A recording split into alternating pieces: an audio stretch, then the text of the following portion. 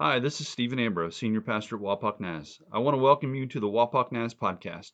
We hope and pray that this message goes deep into your DNA, is encouraging, relevant to your life, a means for you to engage with God and experience His love, and moves you to impact your world.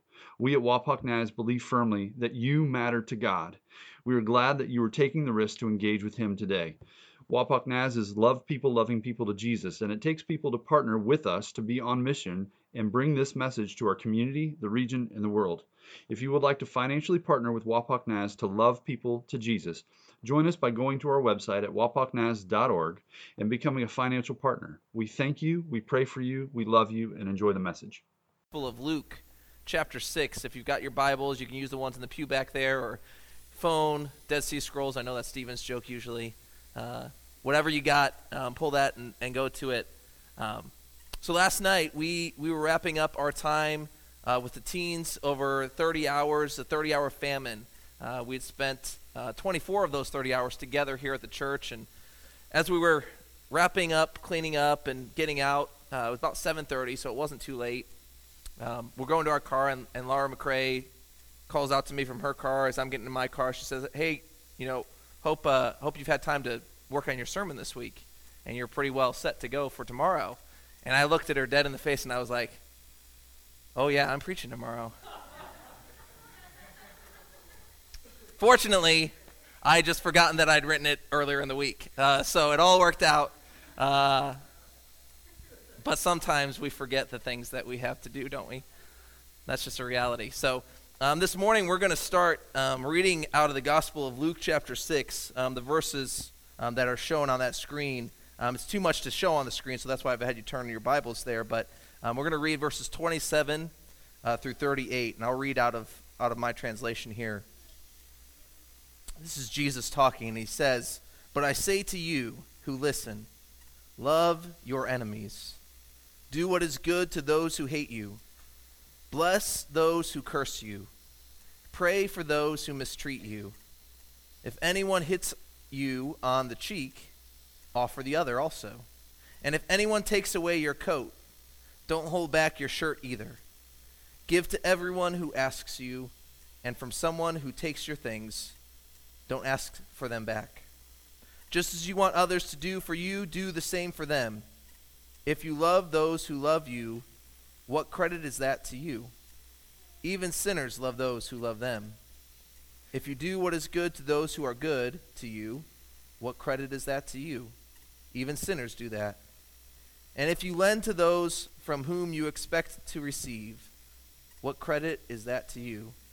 Even sinners lend to sinners to be repaid in full. But love your enemies. Do what is good, and lend, expecting nothing in return. Then your reward will be great, and you will be children of the Most High, for He is gracious to the ungrateful and evil. Be merciful, just as your Father also is merciful. Do not judge, and you will not be judged. Do not condemn, and you will not be condemned. Forgive, and you will also be forgiven. Give, and it will be given to you.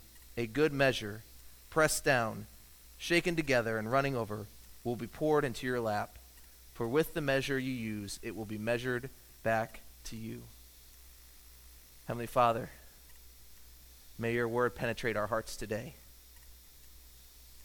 As we step into your scriptures, may your scriptures reveal things in our own lives. May it illuminate things in our own lives. And may it cause us to grow and wrestle and be changed more into the likeness of Jesus Christ, for whom we serve, to whom we give all the glory. For it's in his name we pray. Amen. Who is my enemy? How do you know someone's an enemy? You might say it's just kind of an innate thing, right? You just kind of know. Like, there's not really a definition, but you know when somebody's against you. You know when somebody's in opposition to you. But to really define it gets kind of tricky sometimes. Moreover, what does righteous violence look like? All around the world there's violence, right? But what does it look like to engage in violence in a righteous way. Merciful, good, compassionate. I remember, this wasn't too long ago, just a few years ago, I was sitting in a seminary class. And it was the first day of class. So none of us knew each other yet. We're doing the little round-the-room introductions, say who you are, where you're from, what you do, all that kind of stuff. And it gets to me, and I share about myself. And I tell them that I'm a pastor at a church and that I'm also serving in the military as a chaplain. And the teacher looked dumbfounded because she couldn't understand how I could be a believer and contribute to an organization that does so much violence around the world. Right? This was her position, her take on me sharing about that. She was so confused, and she even at one point kind of questioned that a little bit and said, I think if you read church history a little bit more and you read the Bible a little bit deeper and grow a little bit, you might come to a place where you find out that you can't do that. I said, I don't think so. I said, I'm pretty confident this is where I'm supposed to be. The Lord's called me to it. And happy to report 3 years later, my mind hasn't changed on that. But there are a lot of questions still that come with the conversation about violence. And even in this room, there might be many different positions that many different believers take on what is and what is not appropriate levels of violence to engage in as a believer. What does that look like? What does it mean? And how am I supposed to do good to those who I want good to be done to me when there's so much evil in the world? So much hard, so much painful. These are some of those hard questions. And really over the course of the last few weeks, we've been asking hard questions here, haven't we? On Sunday mornings, if you haven't been a part, you can hear our last week's and previous weeks on Spotify, but we've been asking a lot of hard questions and walking through and wrestling with, where is God? Why doesn't he intervene? Why hasn't he moved?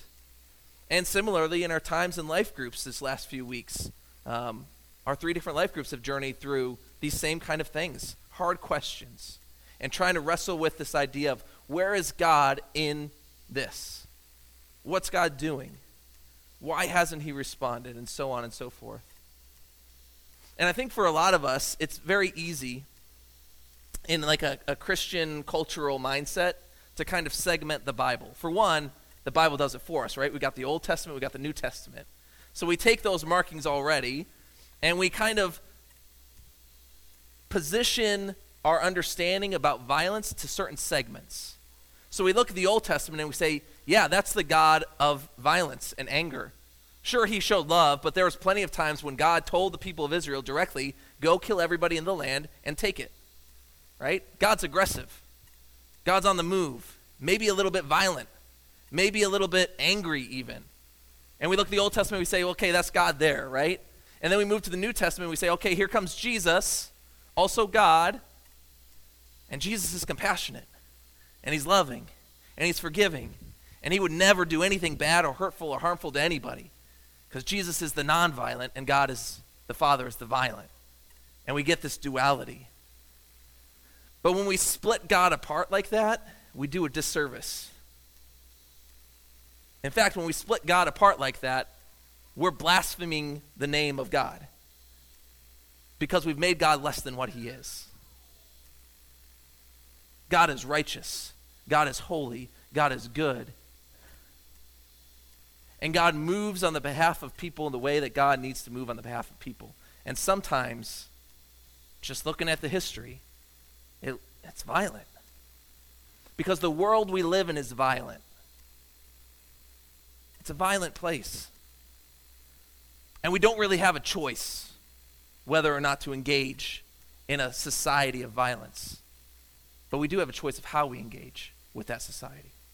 We do have a choice in what manner we engage in the violence. And so that's really kind of what we're going to be talking about today.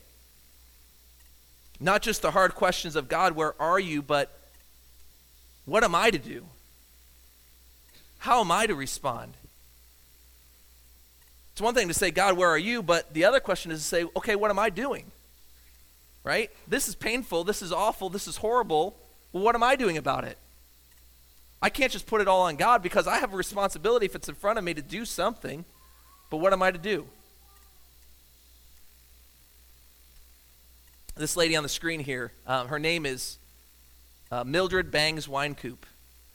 She's one of the founding fathers, but she's a woman, obviously. Founding mothers, I guess, is a more appropriate term, of the Church of the Nazarene. This lady is one of our earliest theologians in our tradition. Here's something she had to say. She was in a seminary class, and she was talking to some of the students, and one of the students had said something to the effect of, I wish I could go back to before I had all this education about theology. I had all this education about Jesus, when faith was just simple, when I didn't have to ask all these hard questions and wrestle with these complicated things. Here's what she said in response. She said, we would like to grow spiritually without having to become mature intellectually.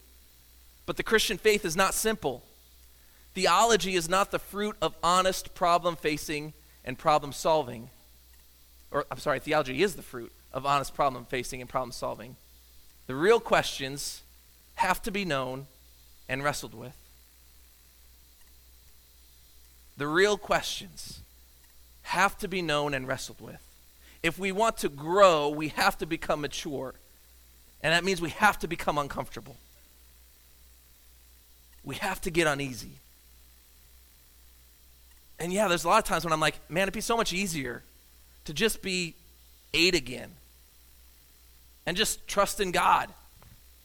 Because I didn't know all that bad stuff that happened. My parents didn't let me watch the nightly news. I didn't know everything that was going on in society. But now I know all this stuff. I've seen a lot of it. My eyes can't even if I wasn't watching it anymore, my eyes and my mind have now had images and things ingrained in them that are so horrible that I have to deal with them. I have to process through them. We don't want a faith that's removed from the hard questions. No, instead we want a faith that has wrestled with the hard questions and come out on the other side. But it takes work. And a pastor can't do the work for you. We try to help. We try to help unpack some scriptures, give you some truth, give you some ideas, but each one of us, pastors included, have to do our own work on how do we deal with this, and how do I still know and trust in a loving God in spite of this in front of me. We have to wrestle. We have to engage. So what does it mean to do good? Micah 6:8 says this is a pretty common, popular one. Mankind, he has told each of you what is good. And what is it that the Lord requires of you? To act justly, to love faithfulness, and to walk humbly with your God. That's a summation of what it means to do good, to act justly, to be just, to love faithfulness, to be faithful, to be committed, to not allow the rocking and the shaking of life circumstances to dissuade you away from something you're committed to, and to walk humbly, knowing that you don't have it all figured out, that you've not achieved more than the next person, you're not better than the next person, but instead, because we understand our place in relation to the cross of Jesus Christ, we live humbly, knowing that there but the grace of God go I. Micah reminds us what it means, or what it is we're to do. Seems simple enough, right? I mean, that's pretty short. You can put that on a Facebook post, make a little cute little Instagram picture, put that on there, and feel real good about yourself for about 30 seconds because you just did something important and significant on your social media page, right? But when we really dig into it, and when we really begin to engage with these ideas, we realize how difficult it is to act justly in an unjust world. How difficult it is to be faithful when there's so much unfaithfulness around us.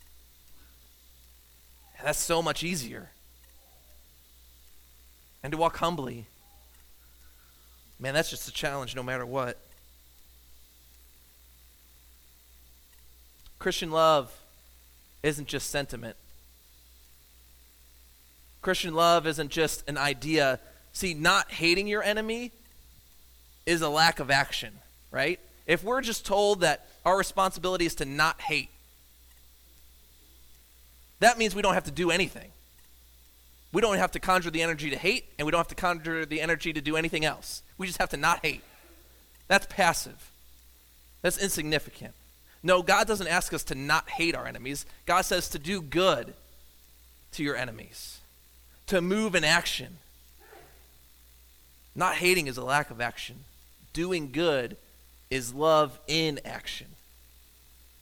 It's moving towards rather than retreating from.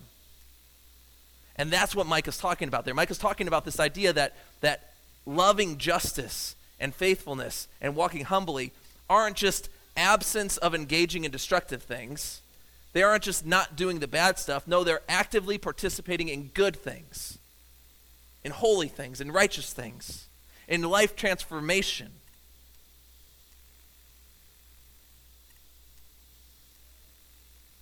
I was thinking, as I was working through this message, about some types of violence that we experience in our society, right? And more so, our response. Like I said, in this room, there's probably people who have a different position and different idea about what God has called them to as a believer in response to violence. There's probably somebody in this room who believes that total pacifism is the right way to go. And I'm not going to discredit that, and I'm not going to try to talk you out of that. Because what I believe is the Holy Spirit has probably talked to you and communicated that that is the way for you to love God most wholly. For you to be totally a pacifist, never to engage in violence. For others of us, we kind of take a position of a righteous violence or a just war kind of philosophy. That is, when there's ultimate violence happening around us, we must, in good conscience, respond with an equal and adequate enough violence to stop that violence from persisting. That's a righteous violence.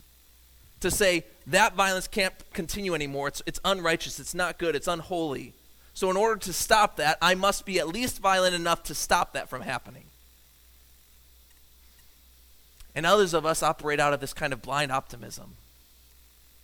And we just think, the violence is, if I don't focus on it, it'll just kind of go away. I don't like to read the news and watch all the headlines. I don't like to know all that stuff going on. If I don't think about it, I don't have to deal with it, right? And we just kind of hope, I trust it'll go away one day.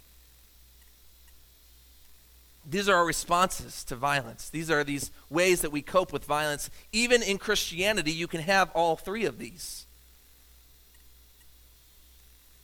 So what does it mean then, as a body of believers, if the scriptures are true, and they are, that we are one body, that the church is one unit to move and respond as instruments for Christ and for the kingdom of God on this earth? What does it mean?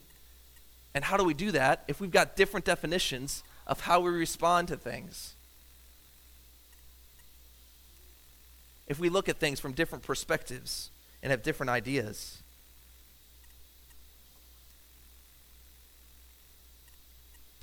I think culturally, we have a pretty pathetic understanding of violence. I think Jesus' response to violence isn't either one of those responses fully. Here again, just like the Old Testament, God is angry, and the New Testament, Jesus is loving and kind, is a disservice to God because we've split him in two. Same thing with the act of violence response. See, Jesus' response to violence isn't a ignorance to it or ignoring it. Jesus' response isn't, I'm going to act like it's not happening and just wait till it goes away. But equally, Jesus' response is not, I'm going to engage with it and be just as violent as it is. Instead, Jesus' response to violence is the cross. Jesus' response to violence wasn't engaging himself in more violence, but instead taking all of the violence upon himself. Jesus' response to an unjust and violent world and seeing it happening in the life of someone else wasn't to say, I must be as violent to this person to stop that from happening. who's doing that to that person. No, instead he said, I'm going to distract them from that person and focus all the attention on me. Jesus takes the violence on himself. All of it. Every bit of it. Even more violence than we probably think regularly that there is. Jesus takes the violence upon himself. And he did it through the cross. He did it through his death and his resurrection. And he did it while he was living. We see the story of the woman caught in the act of adultery. And as the Sanhedrin and the Pharisees surrounded her, ready to stone her and kill her for this act of adultery, Jesus steps in and begins to write on the dirt. And naturally, everybody's like, what the heck is this guy doing? Writing in the dirt. Like, we're trying to take care of this right here. He's over here writing in dirt. He focuses all the attention on him. He grabs all that hatred, all that venom, all that animosity and says, look at me.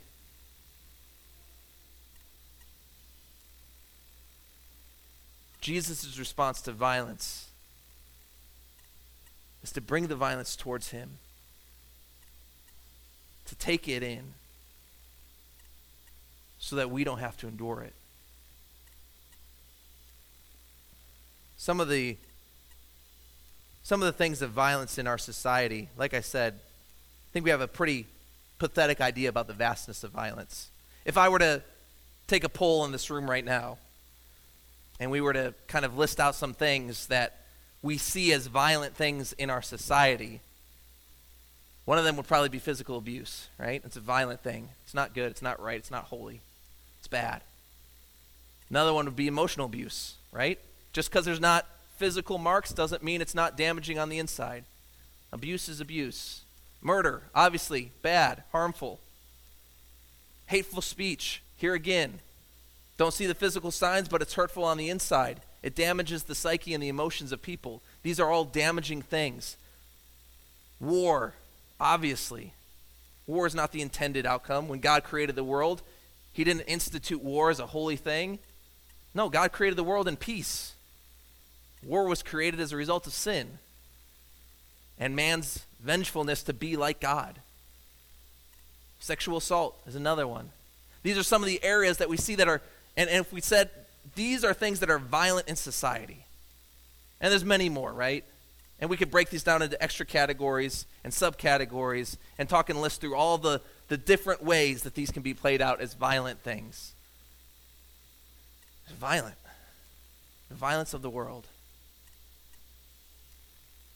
But as we look at Scripture on the whole, right? Genesis through Revelation, the whole thing. And we read the stories of God's people. And we read the ways that God engages with the world around him. There is so much more that Jesus sees as harmful and violent in the world than just these things. God sees disease as violent, right? Because disease wreaks havoc on bodies. It destroys what he created to be good and holy, right? Even though in these examples on the screen, these are things that a person does to another person, right? That's how we describe and define violence. It's what one person can do to another person. That is violence. But God's expansion of that is so much broader because it's not just what a person does to a person, but it's anything that damages the image of God that is innate in human beings.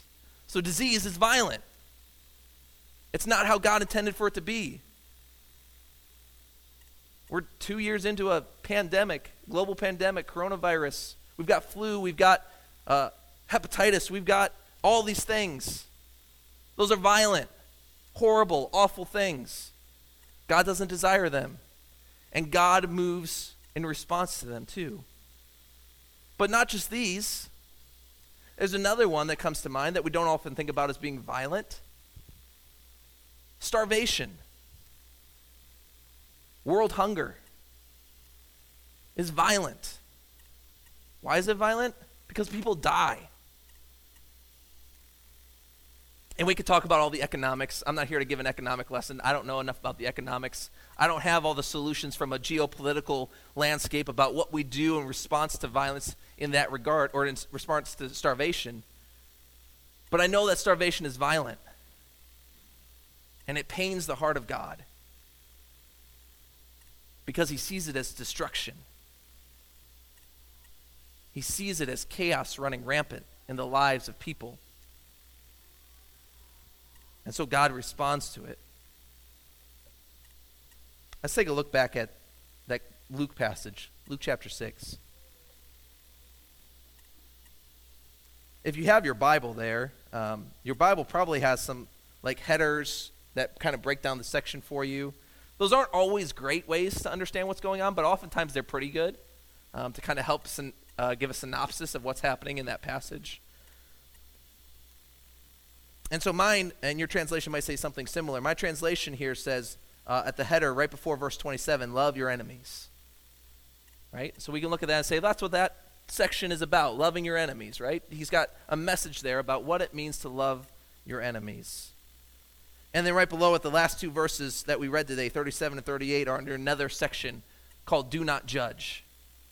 Right? But as we look at this passage, all the way verses 27 through 38, we can really break this into two sections. Not too dissimilar from where this Bible breaks them up, but a little bit nuanced. The first half of this passage is pretty self-reflective. It's all about loving your enemies, right? It's all about what do you do in response to somebody who does something bad to you, right? The golden rule is presented in there. Right? Do to others what you would have them do to you. Right? That's kind of the philosophy there. It's kind of this response, give and take thing. I'm going to do so that it's done back to me. Right? We want the world to be a better place, so I do in order that the world reflects the way I am doing things. It's kind of self-reflective. And the second section ramps it up a little bit more. He says we're not just to do good because I want people to do good towards me, right? It's not just about the reward I get. But the reason I'm called to do good is because God does good. No other reward needed. God made me to look like him, to reflect him, and God does good, therefore I do good. That's all there is to it. I'm made to do good. I'm called to do good. I'm expected to do good. Because of who he made me to be. Not because of the reward, not because I receive something from it, but because it's who I'm made to be. The ultimate norm of life is not to do unto others as you would have them done to you. Right? That's the golden rule, right? This might ruffle some feathers here. The ultimate norm and the goal of life is not to do to others so that they do to you the same. The ultimate norm of life is to do as God does. That's it. Do as God does. The golden rule is great, right? But what we do when we make these short little sound bites, these pithy little statements, is we often lose some of the extra power that surrounds those, right? If anybody's written papers or they're into English and writing and stuff like that, you know that you can write a really powerful quote that sounds really good over here, but where the power comes for that quote isn't in just itself, it's in all the stuff that surrounds it, that moves towards it. I remember as a young student, I had a really difficult time studying, particularly like reading books and stuff, and I don't mark my books at all. I hate highlighting them. I hate underscoring any of that stuff, partly because I just don't think it looks nice, and I like them to look pretty. I don't dog-ear them either. Please don't dog-ear your books. I have spent time in these pews. Let me tell you, I've spent time straightening out the dog ears in these Bibles in these pews. I'm just telling you right now. And that's just for free. I'm not even getting paid to do that. That's just for free because I think it just drives me nuts. Yeah. Oops, yeah. Is that what it is? Okay, good. So, as a young student, I remember very actively thinking, I don't even know what to highlight. Because when I read this sentence, this seems really important. And it seems like something I'm going to need to know for that test, or it seems like it's something I'm going to need to know for that exam. But so does the sentence before it. Because if I don't understand that sentence before it, then the sentence after it doesn't make a lot of sense. And then I do it on and on and on and on and on, and now all of a sudden I've highlighted a whole chapter. And that's not terribly effective. But the reality is that when we pull things and isolate them, we have to be sure that we're mindful of the surrounding from which it comes, right? So the golden rule is important and it's great. Do unto others as you would have them do to you. That's a great philosophy to say and to teach, especially the children, to break this kind of concept down into a way that they can understand. You don't want somebody to punch you in the face, so don't punch them in the face, right? Simple, easy. But the call to a relationship, surrender to God, is so much more than I don't want to get punched in the face, so I'm not going to punch somebody else in the face. The call to a relationship to God, with God, is do as God does. Do as he does. Be as he is. Go where he goes. Verse 38, it's on the screen here of that Luke passage. It says, give and it will be given to you. A good measure, pressed down, shaken together, and running over, will be poured into your lap. For with the measure you use, it will be measured to you. Now, for a long time, I read this passage, and the image that came to my mind was like a tape measure, right? Because when I see the word measure, that's what I think of, is measuring something, it's creating the size and the width and dimensions of it. But this measure is most likely referring more to like a measure of grain, right? And that's why it says that the measure, a good portion of the grain is pressed down and shaken together. And then it runs over. I think about my kids are 6 and 3. They love to do puzzles. They also love to break the boxes that the puzzles go in, right? So we have a lot of plastic Ziploc bags that hold our puzzles because our boxes are all broken and falling apart and they don't hold puzzles anymore. But inevitably, what happens with those plastic bags is when it gets time to clean up the puzzle, we say, all right, go grab the bag, put the puzzle inside of it, and they get a third of the pieces in there, and they say, it's full. I can't fit anymore. And they try to put one in there haphazardly, and it falls out. You know, see? Right? And then I look at them, right? You parents all know the look I give. I'm like, are you serious right now? So I grab the bag because it's easier than yelling. I shake it. Look at all that space we got in there. Shake it. Open it up. Get those pieces to pack down a little bit. And they're like, oh, yeah, all these pieces do fit in here. Yeah. Who knew? Well, they came out of there. They'll fit back in. That's what this passage is talking about, though. It's not just that I put 3 pieces in and I can't fit any more because I've haphazardly put them in there and they're all blocking each other from sitting anymore. No, it's compressed. Everything's shaken down, so there's no more room left in that bag. Then when it's running over, you know it's running over because it's full, complete, whole. It's not running over because I didn't want to create any more space. It's running over because there is no more space. The container has been filled up to the brim and overflowing. The hard things in life require good to overflow from our hearts. The hard things in life, hard questions, the difficult journeys, the things you're journeying through and the things your friends and your family are journeying through require good to fill you up so much to be shaken and pressed down so that all that is left for that good, all that good to go to is just to overflow. You couldn't hold it in if you wanted to because there's no more room. You're full of goodness, complete. Hard things require that. The violent things of this world require the goodness of the people of God to have their hearts filled. Strike that, reverse it. Require the people of God to have their hearts filled with the goodness of God. That's what we are called to do. It's who we're called to be. As I alluded to this morning, as I started, we got done with our 30-hour famine last night. Here's a picture of our group up there on the screen. And I have a lot that I could say about this group. Some in that direction, and some in others. Some more serious, more heartfelt. Some with a humbleness that it blows my mind that I get to do what I get to do.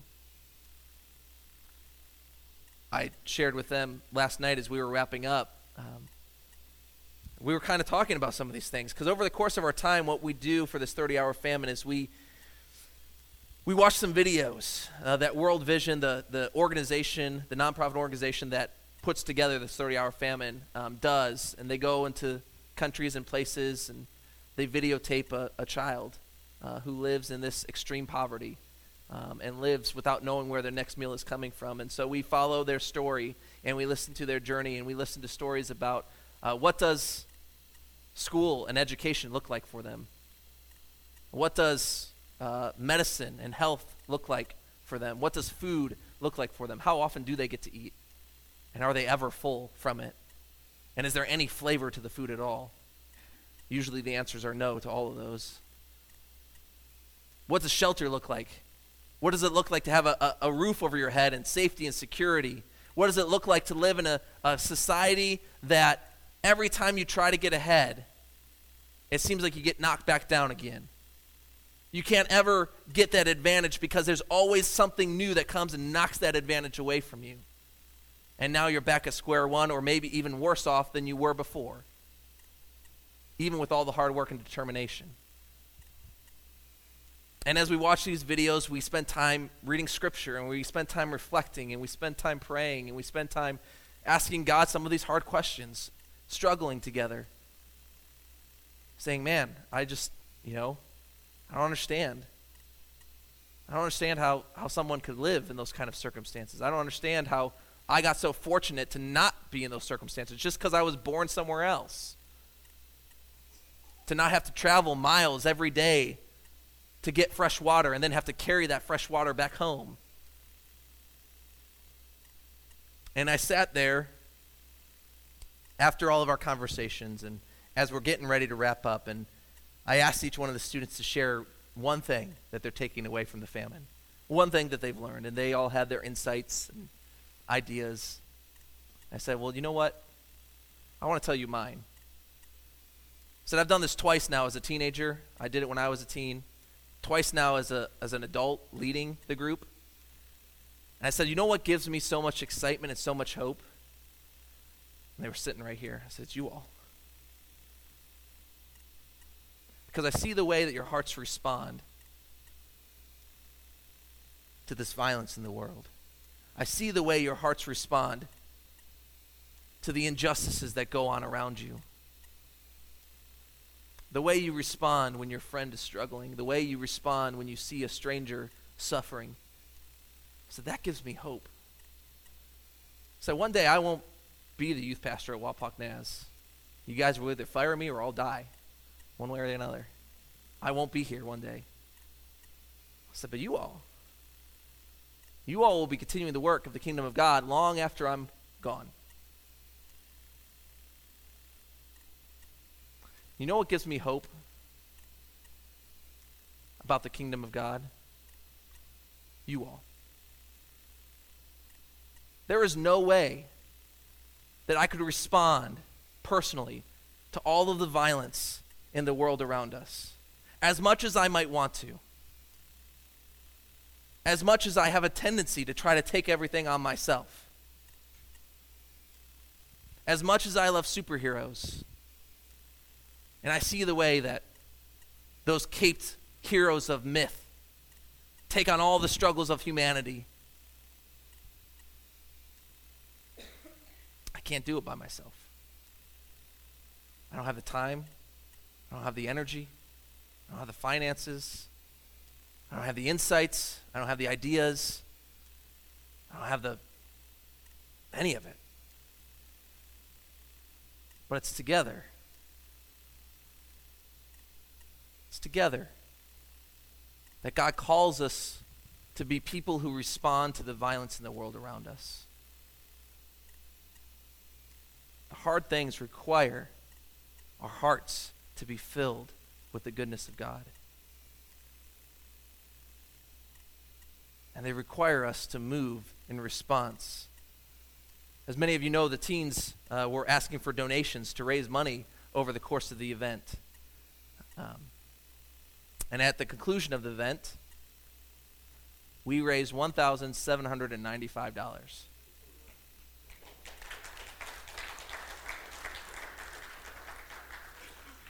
And to break that down for us, $40 feeds a kid for an entire month through this organization. So if you just looked at the month to kid ratio, that'd be 38 kids for the next month won't know what hunger looks like.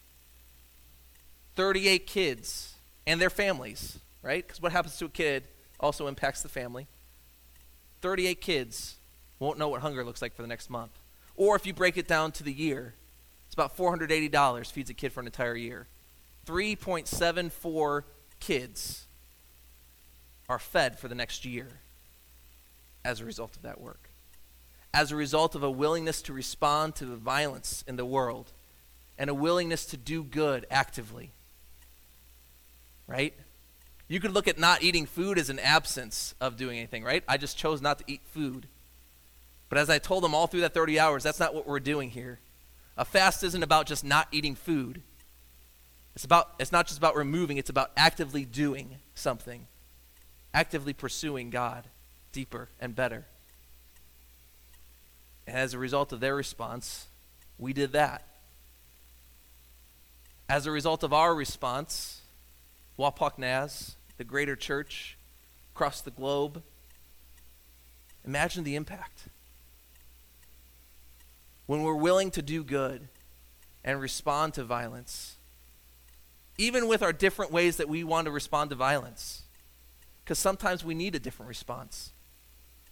Sometimes my tendency, the response I want to make, isn't the right response we need to have. We need that. We need each other. God's got wonderful things in store. Greater things are yet to come than have been done already. But it requires us to love God with our whole heart, soul, mind, and strength, and to be committed to loving our neighbor actively, pressing into the awkward, the uncomfortable, the violent places, and choosing to do good. Would you go to God in prayer with me? Heavenly Father, you are a good God. You are our model. You are the ideal. You are the measuring place for what it means to do good, to be good, to act good. God, I mean it. I'm not just blowing motivational smoke here. That I'm encouraged when I see the way these people respond to others. I'm encouraged when I see the way that they respond in encouragement and grace and love and compassion. Because I know that they're responding to the work of the Holy Spirit in their own lives. That the goodness of God is filling them up, and as a result, they have nothing else to do but to let it flow out from inside them. So God, may you continue to fill us up. May you give us that good measure. May we not be content with a half-full bag and say, it's full enough. But may we press it down. May we compact it. And may we move in the goodness of God into the lives of people who are hurting, who are suffering, who are lost and in the darkness. Jesus, we love you. And we do ask, as we always do, that you continue to make us more like you today than we even were like you yesterday. For it's in your name we pray. Amen. Amen. Would you please stand? Thank you for listening to the Wapak Naz podcast. We hope you are moved deeply to step into God and the hope and future He has for you, and that you are moved to be salt, light, and yeast in your community and to love people to Jesus.